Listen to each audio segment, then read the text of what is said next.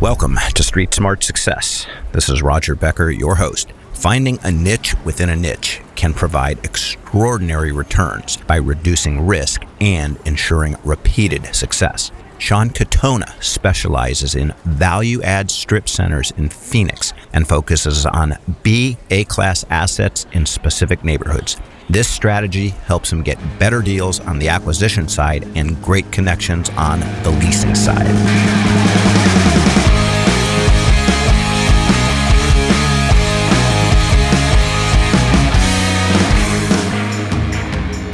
So today we have with us a man who he is not, thank goodness, in multifamily, because I've had so many of those guys on, and he is in an asset class that has been out of favor, but we're going to let him talk about that despite the rumors. He is in a fantastic category and just making incredible progress. And we are talking about strip centers, and I've been watching so many of his videos and just so intrigued and have been so excited to talk to Sean Katona, who is kicking butt in strip center, started in single family, and is a great marketer, et cetera, et cetera. Sean, welcome to Street Smart Success.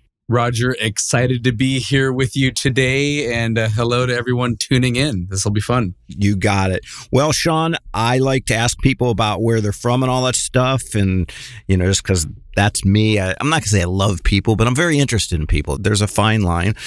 And so I know you're a Husky, and are you originally a Northwest guy from Seattle, or did you move from somewhere else, or what was the Sean upbringing? Yeah, that's right. Look, you've done your homework. So born and raised in Seattle, and then went to University of Washington in their business program for a couple of years, and landed a gig with Microsoft coming right out of school, which lasted a whopping 3 days before I was relieved of my position.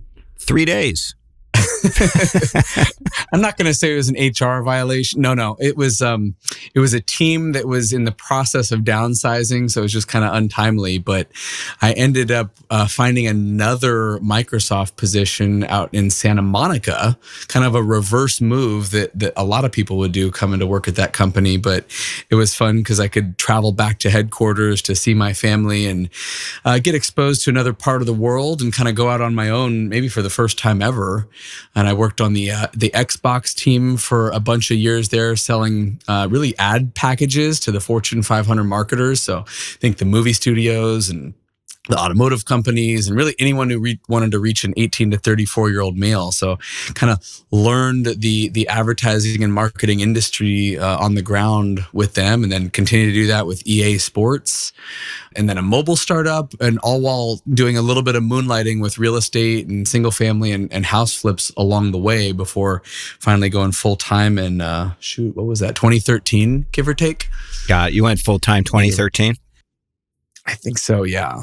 Got it. Well, that 18 to 34 male demo has always and continues to be the most elusive demographic to reach. So that's just a trivial tidbit. And so were you living in Santa Monica? Yes, I did almost a coastal crawl. Santa Monica, Venice, Hermosa, and I landed in Huntington Beach. So if we follow that trajectory, my next stop's Tijuana. Yeah, I think you got a couple places in between. Yeah, I think you got Laguna Beach would be a nice place. There you go. Del Mar's not bad. La Jolla. It'll be another couple years for sure. Yeah, we talk about where do you go from here, and maybe Newport Beach, but it's once you've been spoiled with Southern California, the weather and all our amenities, it's hard to go other places. But we do travel a lot, so we get around. Got it. And so you went full-time 13. You were in the houses that you were, I would assume, I guess you flipped, probably kept some. I know because I've watched you. Where were those? Were they, near Santa Monica-ish or in other markets? I started out looking all over, greater LA, and did a couple deals around here. coincidentally, my wife ended up getting a promotion and moved us back to Seattle for 13 months, which I welcomed. And so my business really kicked into overdrive when I moved back home, and I just knew all the areas, and we hit it hard. I probably did 30 or 40 deals up there, and that was, mostly flips and wholesale deals. And I did buy a handful of rentals that I held on to.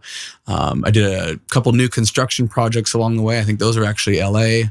And so I did, some in the Pacific Northwest, some down in Southern California, a few in odds and ends. I hung on to a couple rentals in Dallas that I bought. And then on the commercial side, we've dabbled in a couple different asset classes and a couple different geographies as LPs, whereas my day-to-day stuff in the shopping centers, I sponsor those deals as the GP. That's pretty exclusively Phoenix, Arizona at this point. Okay, so what was your first shopping center deal? 2017, just outside of Phoenix, a little town called Maricopa, I bought a bank-owned deal. REO, there was that back then. I'm looking forward to the days of those coming back around, but that was my first real endeavor, and I had that bank who I bought it from actually turn around and do the loan on it, so that was fun. It almost felt like seller financing, but it was a $2 million purchase price, and actually was completely full when we bought it, but all the leases were month to month, and we had some tenants struggling, and the place was kind of tired. A bank had been managing it, so they certainly hadn't optimized it, and we were able to do some things to bump up the NOI and think ultimately get the property value to about $3.5 million in 18 months, which is when we sold it. Got it. So it was fully occupied, but month to month. And so I guess there's intrinsic risk in that, especially if certain tenants aren't doing well. But you did fantastic with it, obviously. What were the challenges of getting from A to Z? What did you learn, and what did you think it would be versus what was it like, et cetera? Yeah. I don't know if anything was like a major unsolvable puzzle. I think in an asset class like that, it's more mom and pop tenants. I shouldn't say asset class. I should say that particular asset. It wasn't on a hard corner with 60,000 cars a day going by. So you're not going to land a Starbucks or a Chipotle there, but rather it's going to be the local real estate agent, the local insurance agent, the dance studio. We had a smoke shop. There was a preschool in there. There's the salon, and so you're really just working with the folks who live there in that community, who also worked in that community, and trying to articulate the value proposition of why they, might want to move their shop over here, or, the value of, signing a 5-year lease and stabilizing that rent roll for me. I will say that was a town of about 50,000 people at the time. I'm sure it's grown quite a bit since then. And that's probably as small as I would want to go, because, by the time we were done there, I had gotten to know the mayor. I had, been in with the city a handful of times. I felt like I was seeing a lot of the same names of businesses around town. I went to some of the local meetings there and really just got engaged and involved. And certainly I hired a leasing broker, but,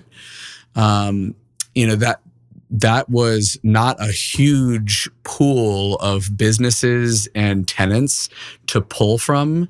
And I definitely like having that now. And so a lot of the stuff that I focus on today is really in Phoenix proper and all those surrounding areas where someone's not having to drive 45 minutes out to get to the property. Because even getting brokers down there to give a tour to their tenants, they're like, well, that's all the way across town. I've got a couple other meetings today. I'm maybe just not going to add that to the tour list. So that, and then, there's just the trivial things with construction, and, we did paint, we did parking lot and rebranded it a little bit and did all those lease renewals, attracting the new tenants and getting it dialed in so that it was very desirable for a 1031 buyer to come along and buy a good coupon clipper at probably better than a 7 cap. I think he was almost an 8 cap when we landed the deal.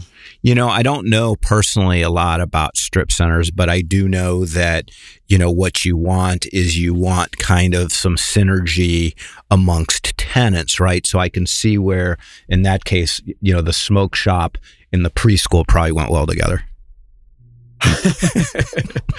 In fact, the preschool ended up defaulting, and I had to wish her well. But we took that 3,000-foot space and split it up into 3 suites. But yes, you're definitely thoughtful about making sure you don't have the Sin City Center, with the G-rated one. Right. I think Houston is known for its like zero zoning, so it wouldn't be out of the question in Houston to have basically a gentleman's club next to a preschool, or and then next to that maybe a church. There you go. Yeah. Well, hey, I have a question. So you got really involved in the community. You got to know public officials.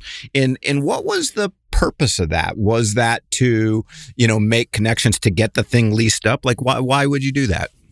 Yeah, I mean, a lot of the economic development teams in towns are plugged into the small business owners, and in some cases they have lists of them, or they know, hey, this person's looking, or they've outgrown their space, or they're looking for a second location, and so why wouldn't we want to go in and say hello to those folks and make sure that we're putting the types of businesses in there that they want to see and that they're going to be supportive of that. Especially if we needed, the city on board with some of the approvals or work that was going to get done there, their certificates of occupancy, that type of stuff. And so that was great. And I think it was the shopping center convention where I met them at least on one occasion. But what was fun about that town is they did a ribbon cutting ceremony. And so if you plan it right, you can have city officials come out and the mayor and snap a photo and have a little bit of a press opportunity to go splash out there and put on social media or some of the traditional publications. And I'll take all the PR that I can get to have folks looking at my spaces inside the shop or at the shopping center. You are indeed, after all, a marketing guy. Coming out of doing all the stuff with the houses, and I guess you were an LP in some deals as well. What compelled you to acquire a strip center at that time?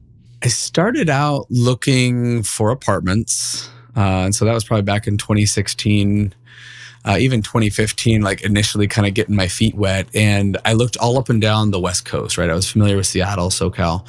And I was like, find me something good. And I just felt like, gosh, the margins were kind of tight on some of these apartments, or I couldn't believe the cap rates that people were paying for them.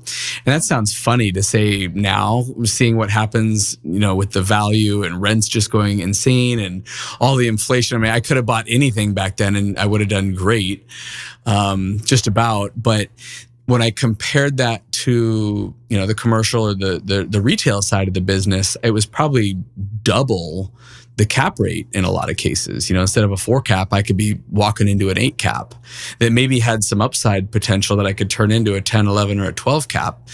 And so I thought, what? I like the nature of that. I also like the nature that I could sign a lease that has a 5, 7, 10-year term that's a triple net deal that's nearly set it and forget it going forward after that. I'm not having to deal with, tenants turning every month and, someone living at the property and all the excitement that comes along with residential real estate, because I'd experienced that in the single family side.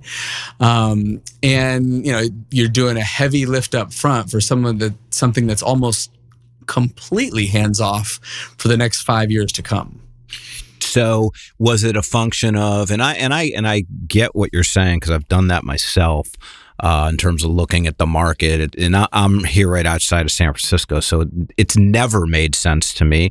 And I first started looking, I was going to 1031 a duplex I had lived in San Francisco, and I just couldn't. It never made sense to me to do. Of course, I wish I had, and then I'd be worth another 10 million right now. But so be it. But coming out of like your background up until that point, well, actually, I was going to ask a different question. The question is this: how did you?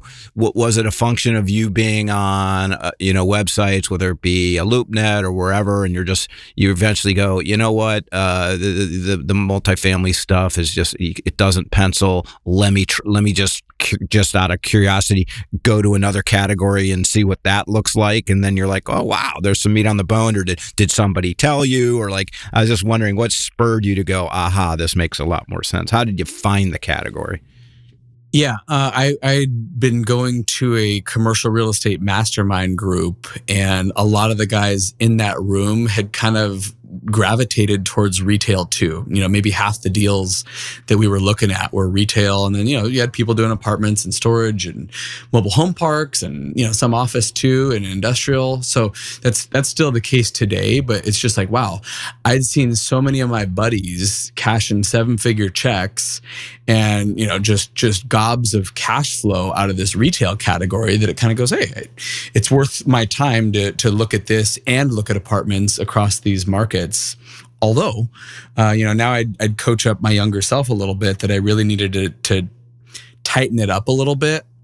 Trying to look across the whole West Coast at a couple different asset classes is a lot of deals to cover. And I was not an expert at anything at that point. And so, compare that to today, I focused almost exclusively on retail and almost entirely in Greater Phoenix.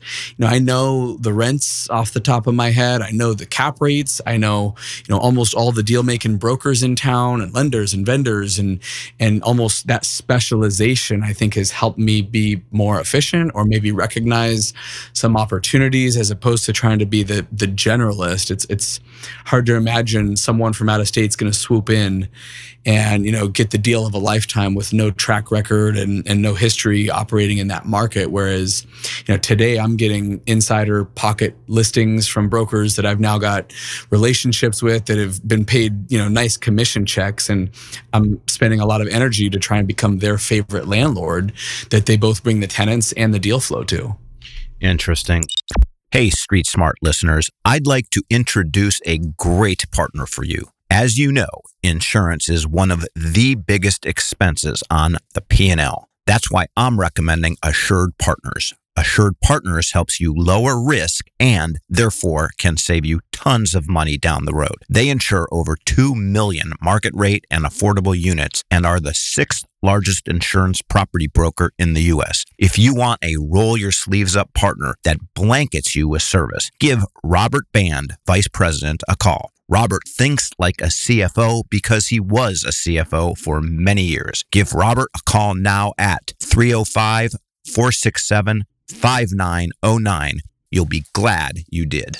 Well, a couple things. I'm an LP guy, and I do this podcast to learn, and then my listeners learn, and then also I've invested with a number of people that have been on my podcast. And one of the most profound things I've heard in the last handful of months, just the saying, it's this: I would rather invest with somebody that's done one thing 10,000 times as opposed to invest with one person that's done 10,000 things. Right. So I think, yeah. Love what you're doing. I've adopted the same philosophy because I've invested with my friends now because they are absolute experts at both their asset class and their geography. I've invested with one buddy in St. Louis on an apartment building because he's done an incredible job in that market. A different friend up in New England doing storage units, and then another friend doing mobile home parks. And it's just that. It's like, you guys are exceptional at what you're doing here. I'm not going to do it any better, and I'm happy to write a check to have the returns, the depreciation, and the diversification in our portfolio. Yeah, and you're just doing it in Phoenix. And then the other thing is, and I try not to talk too much on this, but you've really kind of got me excited because I try to focus it all on you. But you'll like what I'm going to say. Is one of the, probably, frankly, to be crude about it, richest guys I've done a podcast with. One of the richest guests is a guy. He's based in Palo Alto, just as you know where Palo Alto is, of course you do.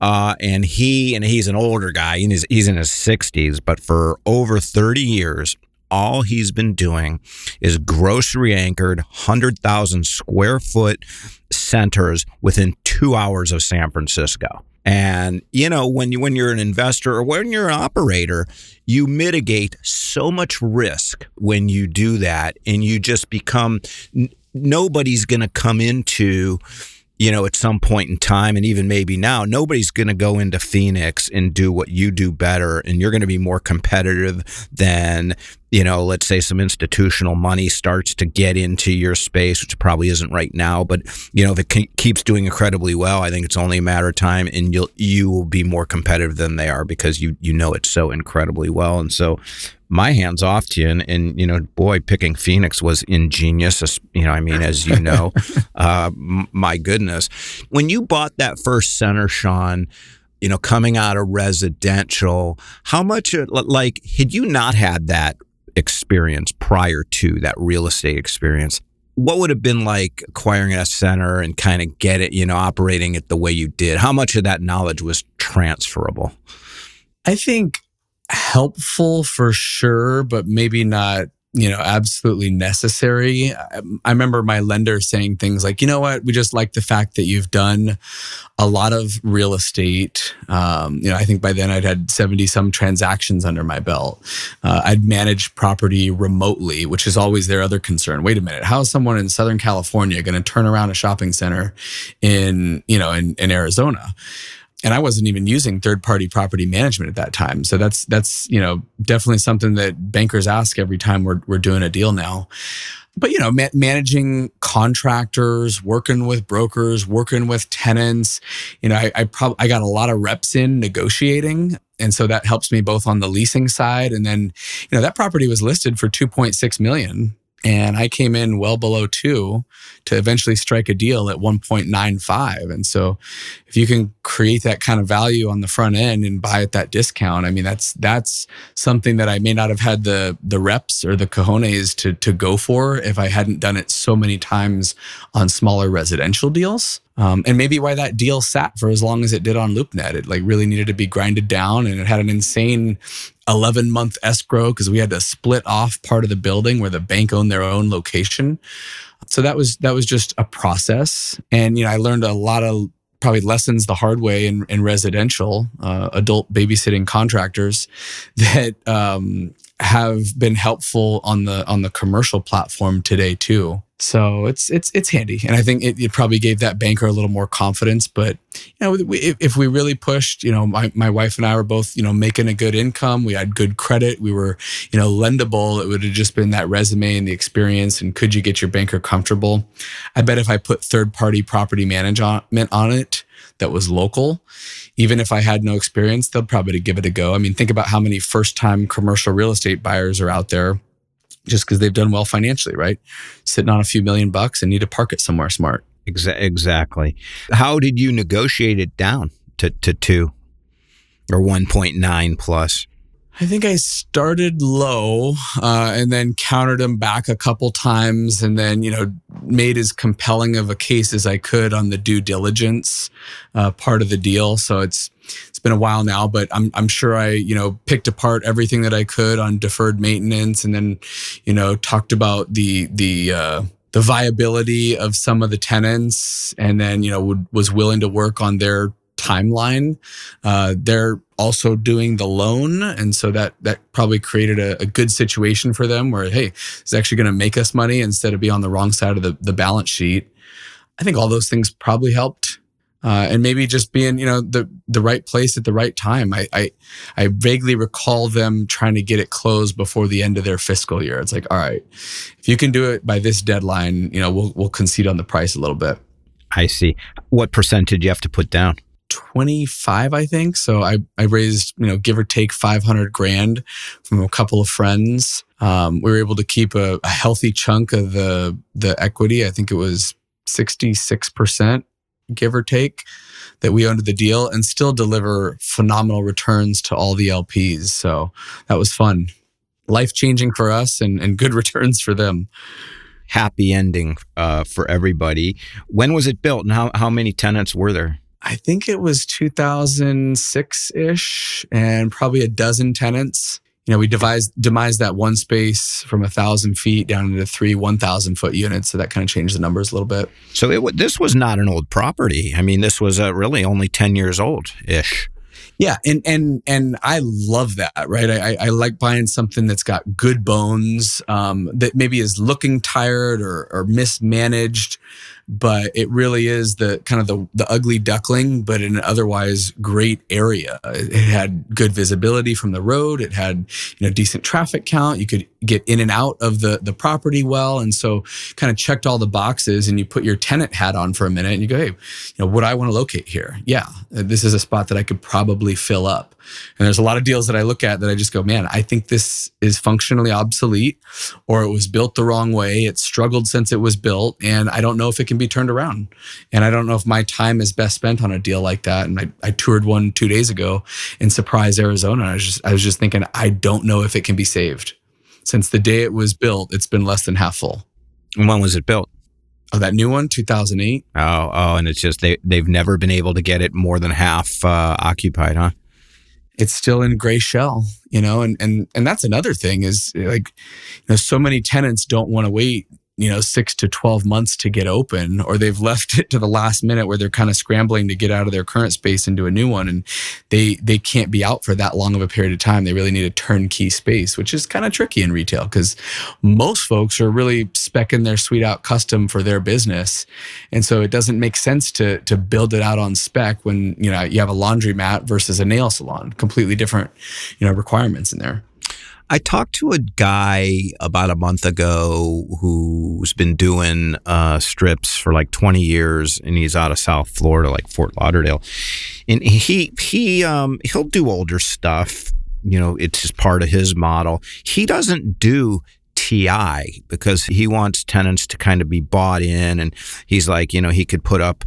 He could put in a lot of money into TI, and then they go belly up a year later, and there's nothing he can do to collect, hold them to the lease, et cetera, et cetera. So how do you deal with TI? I like TI because I can usually use that to buy up the rent rate. And so if I'm getting $18 rents instead of $12, you can do the math. Hey, that's 50% more on the NOI than I otherwise would have had. And if I can turn around and sell that at a 6 cap, you do the math on what doing that TI allowance is worth, and we can create tremendous value there. You invest an extra 50 grand to make an extra 500. You do that all day long if you're not getting too far out over your ski tips. And so there is that sweet spot where you're saying, how much of a risk am I willing to take on this person? If it's Starbucks and Chipotle, you probably feel very confident. If it's, a dreamer with no money, no credit, no experience, I will do a minimal TI package, or, maybe you require double the security deposit or just something to help them out a little bit.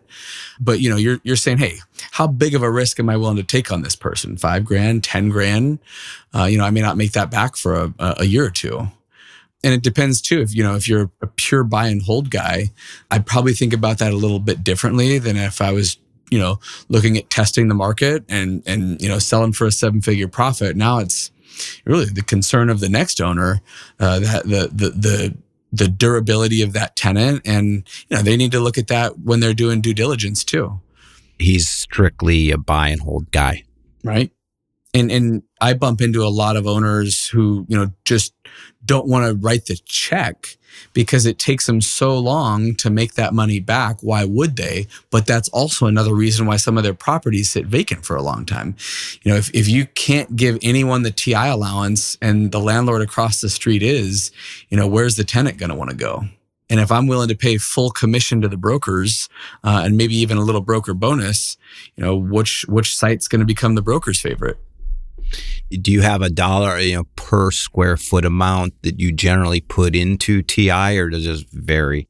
Like some of my lower rent areas will be, $5 a foot might be the market, 10. But, I was looking at a deal the other day where it's medical. They need $120 a foot now to get their place built out, but they will pay the rent that makes that make sense. And so, holy smokes, I can double, my rent here by buying it up with that TI package, sign a 10-year deal with a doctor or a dentist. And that's something that you probably have pretty good confidence in. They're going to personally guarantee it. They're making a substantial investment themselves. And then usually it's done where they're fronting the money and then getting reimbursed for us. So it's not, they certainly have some skin in the game. And I try and make it where, they still are out of pocket a very healthy chunk, just like you would with a down payment, right? So, hey, I'm going to cover half your construction costs here, but they will be very invested. Sounds, it makes a ton of sense. In the market of Phoenix, since that's where you are, how many people out there that are doing what you're doing at approximately the same scale? And so, again, my frame of reference is multifamily, because it seems like there's so many guys doing it and they're crawling all over each other. I mean, plus money from out of town and et cetera. But how many people are doing it just in Phoenix like you are? Probably a lot less in retail than in the multifamily space. I don't have a great grasp of the number, but then there's also like all the asset classes, like the tier that you're playing in, right? Are you going for Class C centers in Mesa, or are you going for, the Whole Foods anchored 100,000 foot center on Main and Main in Scottsdale? It's probably not the same type of owner. And then you've got the mom and pops versus, the institutional, the guys who just focus on that market versus nationally. And so you'd almost have to maybe break it down by niche, it'd be hard to say. I just got back from the shopping center convention in Vegas, and there was 20,000 attendees there, to give you some sense. And that's everyone from vendors and lenders and brokers and principals and tenants. And if you're in this business, you pretty much go to that convention. Unless you're only doing neighborhood deals and you don't need any exposure to that national, tenant or operation, you're there. And that peaked at, 30 or 40,000 people. If you were to go to all the multifamily conferences, what would that look like? I don't know. Smaller. Yeah. I don't know. But then again, I was at one in February. It was like 1,500, but it was but you don't have national tenants, you know what I mean? It's just a different, you don't have Starbucks going there and, Yeah, but I'm just saying that's kind of the global size of the group. And you're not going to have every, independent landlord showing up there either. I see what you're saying. Okay. But yeah, that's the Super Bowl of shopping center conventions. And so if you grabbed every, multifamily participant out there and put them in a room, it's probably substantially bigger. Yeah, okay, I get the point. And so you were saying, hey, you could have a guy doing C class in Mesa, you have somebody doing Main and Main in Scottsdale. So I guess what's down the middle of the fairway for you? I ask myself that every year. Where do we want to go? Like, where's the best use of our time? And, this year I said, I'm expanding the buy box a little bit because I haven't been able to buy as much as I want to, because I'm very selective. The stuff that I've bought, we've been able to increase the value by more than 50% every single time. I've been spoiled, but selective. And so that historically has been, 2 to 5 million-ish. I said now I should go 2 to 12 because we've got the capacity, to borrow that much debt, to put in that much equity. And then, I'd probably like to buy the B- center and turn it into an A- if I can do that. You want to be in the growth neighborhoods wherever possible. So for me, that's, Chandler and Gilbert and Tempe. Queen Creek is on fire, maybe less so the stuff up in the northwest part of the town. And, I'm not necessarily going to Main and Main in Scottsdale because those are almost trophy pride of ownership properties where people are happy just to own them and say, hey, that's my baby, even if I'm only getting a 4% return, because I can get probably double that in some of these other towns. Yeah, because in other words, I'm already filthy rich and now this is a place to put my money in.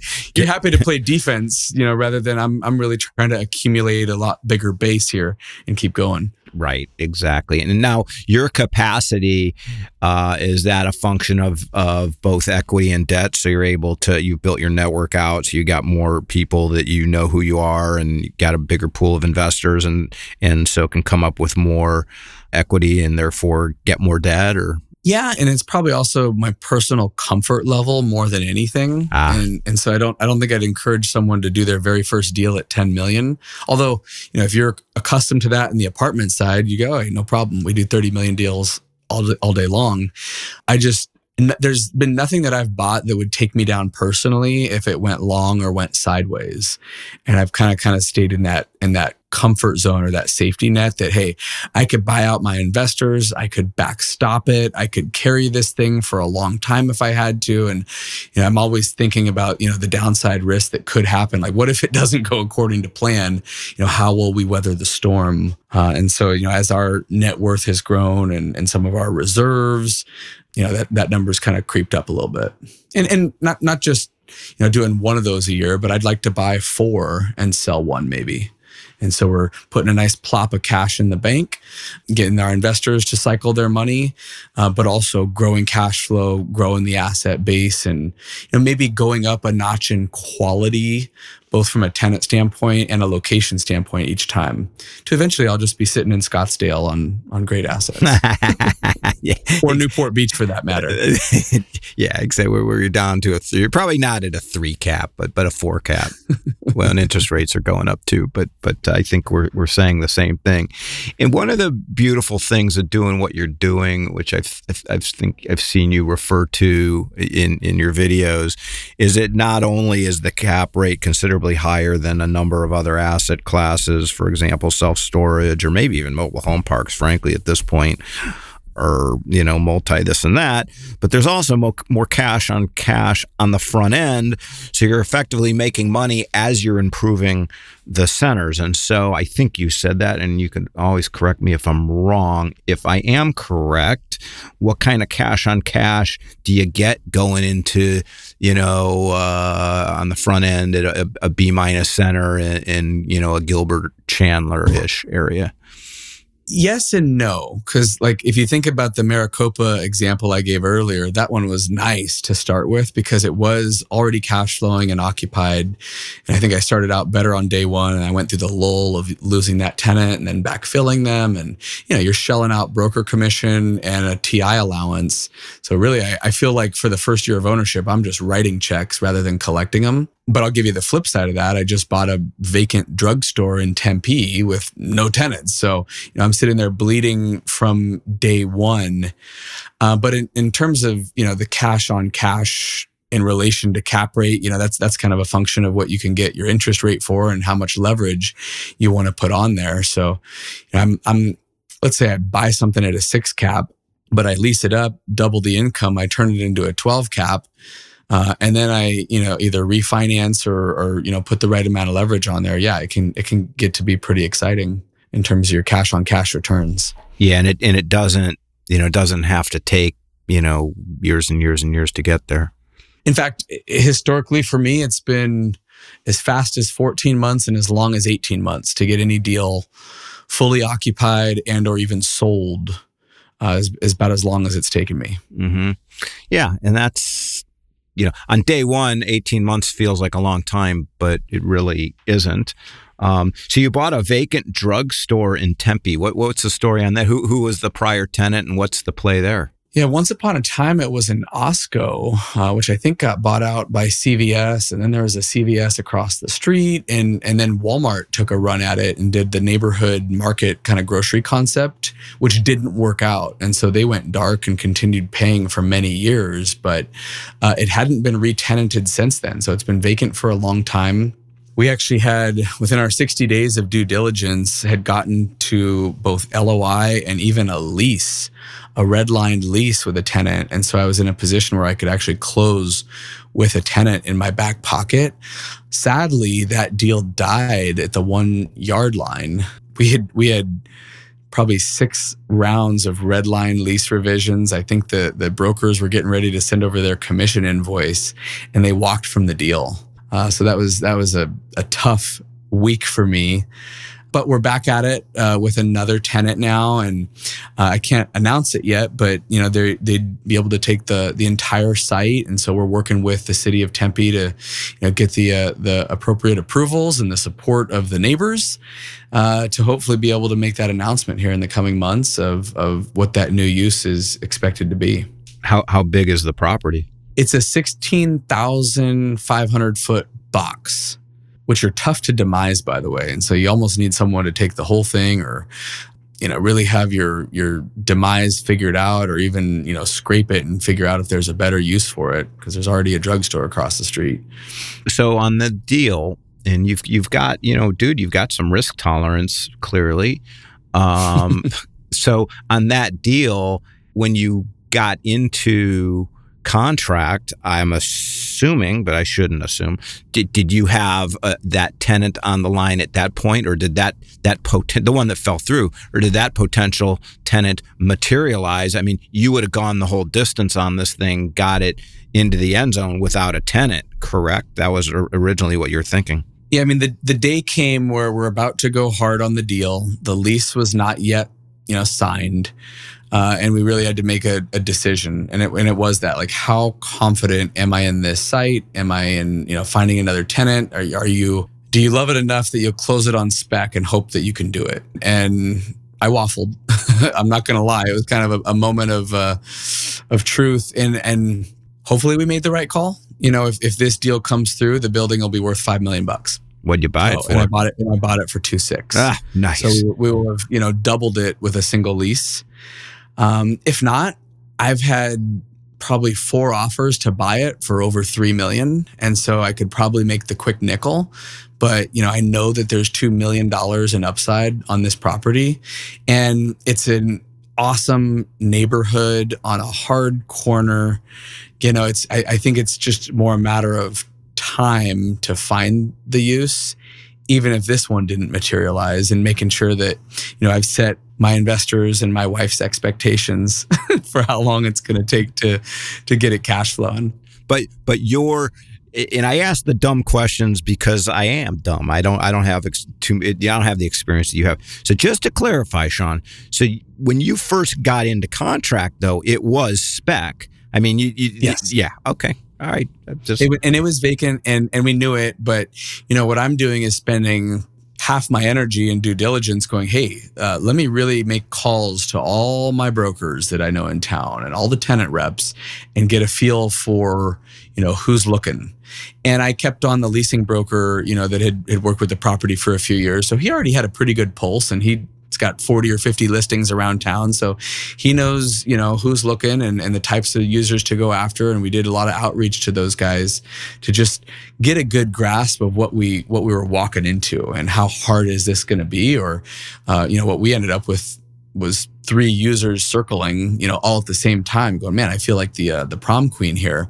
We're getting to pick and choose, which horse we want to bet on, and who do we like from a rent standpoint and a credit worthiness, and, do we want to put 2 tenants in here or 1, and a lot of those things that were discussed.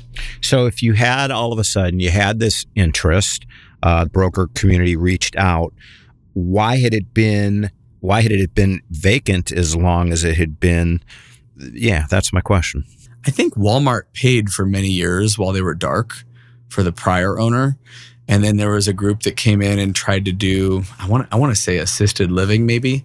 And that did not have the support of the neighbors in the city. And they were maybe trying to go vertical, like 4 stories there. So really kind of changing what it was. So I don't know if it's had really a fair shot on the market. In fact, that's something that I heard from brokers. Hey, you caught this before we saw it, and we'd be happy to buy it off you. How much do you need to make to walk away from it? I see. So exciting stuff. How did you find it? I had just bought another deal with that broker, maybe 2 months prior. And I told him, hey, I'm hungry for more. I want to do 5 this year. Anything that you can find that's got lots of upside and meat on the bone is something that I want to take a look at. And so I was, I think, one of his first calls. And, that's probably a theme and a philosophy for me now is how do we become that to more and more brokers around town? Because, no one can cover the entire market, but everyone's got a handful of tenants that they're working with, or landlords, or knows a couple of folks, or grandma's now managing this, rather than the husband, or it's getting taken over by 3 grandkids who have no experience, and this is starting to fall apart. Who do they make the call to at that point? Very good. And again, your penetration there is concentrated as it is. You know, your momentum is just going to grow and grow and grow, and you're just going to be a magnet for deals. I mean, I would think at some point, because you seem pretty highly focused and determined and aggressive. And my hat's off to you. What would be what are gotchas in the process here? You know, what would one stub one's toe on and go, oh boy, I'm not going to do that again? Yeah, that's a good question. The stuff that I'm staying away from is the stuff that's really hard to lease up. You know, so it's exciting if you can buy a vacant building and fill it up with a tenant and double the value of it in a year. If you can't fill it up, you know, you've really, face planted there. And so I think if someone maybe didn't have a lot of experience in this, they might go, oh, hey, I've got a great deal here, but there's no tenant demand, or it doesn't have the visibility, or it doesn't have the traffic or the car count, or just, the fundamentals that any halfway smart tenant would look for doesn't exist, or you've got, a functionally obsolete building. I'll give you an example. A lot of tenants are going to smaller footprints, smaller stores, and kind of embracing this omnipresent model. It's like, people got to come in and check some stuff out and touch it, but half of them order online anyway, so we don't need 60,000 feet anymore. We can get away with 20,000. And so I don't prefer to have big boxes with a much smaller tenant pool to lease up unless I've got that tenant in my back pocket.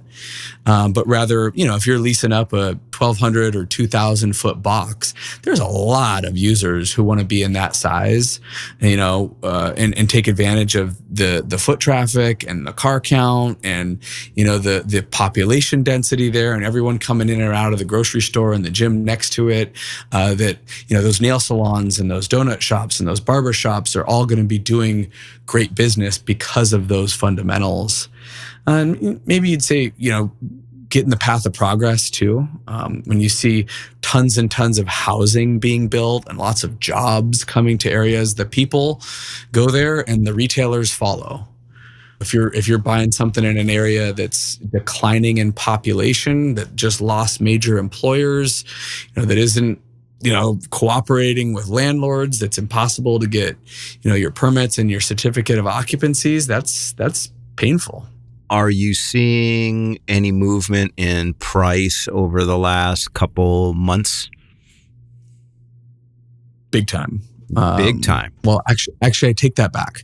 I think the price is lagging the interest rates right now, and brokers are trying to figure out what the hell's going on. Landlords are probably coming to terms with this new reality, and people getting into negative leverage situations. It's like, wait a minute. Yeah, we've had historically low cap rates for probably I'm thinking about the last 4 months. I think that's where we hit the peak. And all of a sudden, loan quotes are coming in at 5.5% interest and you're buying a 4 cap. Okay. You got to put a lot of money down to make sense of that. Or, you're kind of working with cash buyers at that point, and, landlords that are scrambling to maybe sell if they hadn't, or they thought they could realize that 5 cap and now it's kind of crept up to a 6 cap. And that's a big swing on the value of a property. It's not just 1%, it's going from 5 to 6%. What does that work out to be? 17% difference in value. Yeah, which is immensely significant.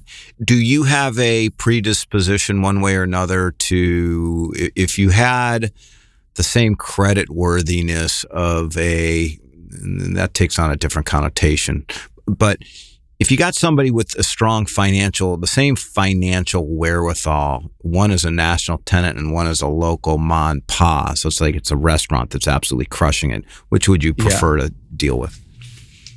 I think you're going to always have a higher value. If the rent is the same, you're probably going to get a much higher value on the national credit tenant. Because if you take that out to the market and you say, hey, would you rather own a Chipotle or Rogers Tacos? Most buyers are going to have more confidence in Chipotle. Yeah. The little caveat that I'll throw in on that was behaviors during COVID. and rent relief. And you had the big boys really throwing their weight around and kind of saying, hey, we are a national credit tenant with all these locations. This is how we're going to handle this situation. We're not paying. And, you had mom and pops that said, I got my whole life into this business, my life savings, my wife works here.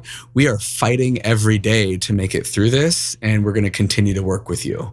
And so you almost felt like the mom and pops were more invested and that they had a lot more to lose than an employee, ultimately working at a Fortune 500 company. Yeah. And I've heard they don't negotiate. This is what I've heard. They don't always negotiate as much and as hard on the front end. They could get they could get the lease. They don't take months and months with legal to get a lease signed, and they're just and they so they sometimes pay more, and they're just easier to do business with. I couldn't agree more. It gives you a lot of gray hair, getting a lease signed with a national credit tenant, and you're almost at the mercy of the legal teams and how many rounds of revisions and how backlogged is that attorney and your attorney, and the fun nuances of the broker's involvement versus the attorney's involvement versus the principal's involvement. Everyone's got their 2 cents to add to each clause of the 45-page lease. Exactly.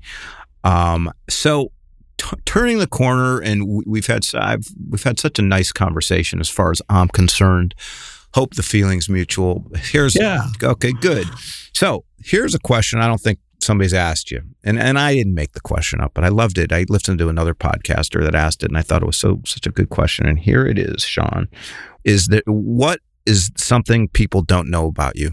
Oh, gosh, I feel like I've put in so much out there to the world, between your social media posts, and maybe people put their best foot forward. It's just like our nature to want to, post the highlights more than the lowlights. Maybe something recent and kind of fun is I've become obsessed with pickleball. I played for 2.5 hours this morning. I just got turned on to it in a trip in Hawaii in March, and just found it was fun. I was playing, with my wife, with another couple. You're rotating, 3 other couples in there. So it's just got this fun kind of balance of social plus athletic, but it's not like so crazy where you can still carry on a conversation, and you might even have a cocktail in between rounds. So it's really kind of struck a sweet spot for me. It's almost replaced golf, and I think I have a lot more fun doing that right now than just about any other kind of recreational activity. So that's a fun one. And I don't know, there's all this stuff with the kids, and we like traveling. We've got a fun set of trips set up for this year to kind of recharge and have a little bit of time to just me and my wife to reconnect as a couple versus the kids dominating everything in our life, because we got a 5-year-old boy and a 3-year-old girl, and they are a blast, but also require a lot of your attention. Yes, kids have a tendency of doing that. Well, I will say this from experience, it does go fast. One question I didn't ask you, just a data point. How many centers do you own right now? At the moment, I have 5 buildings in Greater Phoenix. I sold a couple of them though recently. So I just sold our Tucson deal. I just sold a deal in Goodyear before that. And that Maricopa one was all the way back in 2018. And then there's still the passive deals that we're invested in outside of Phoenix.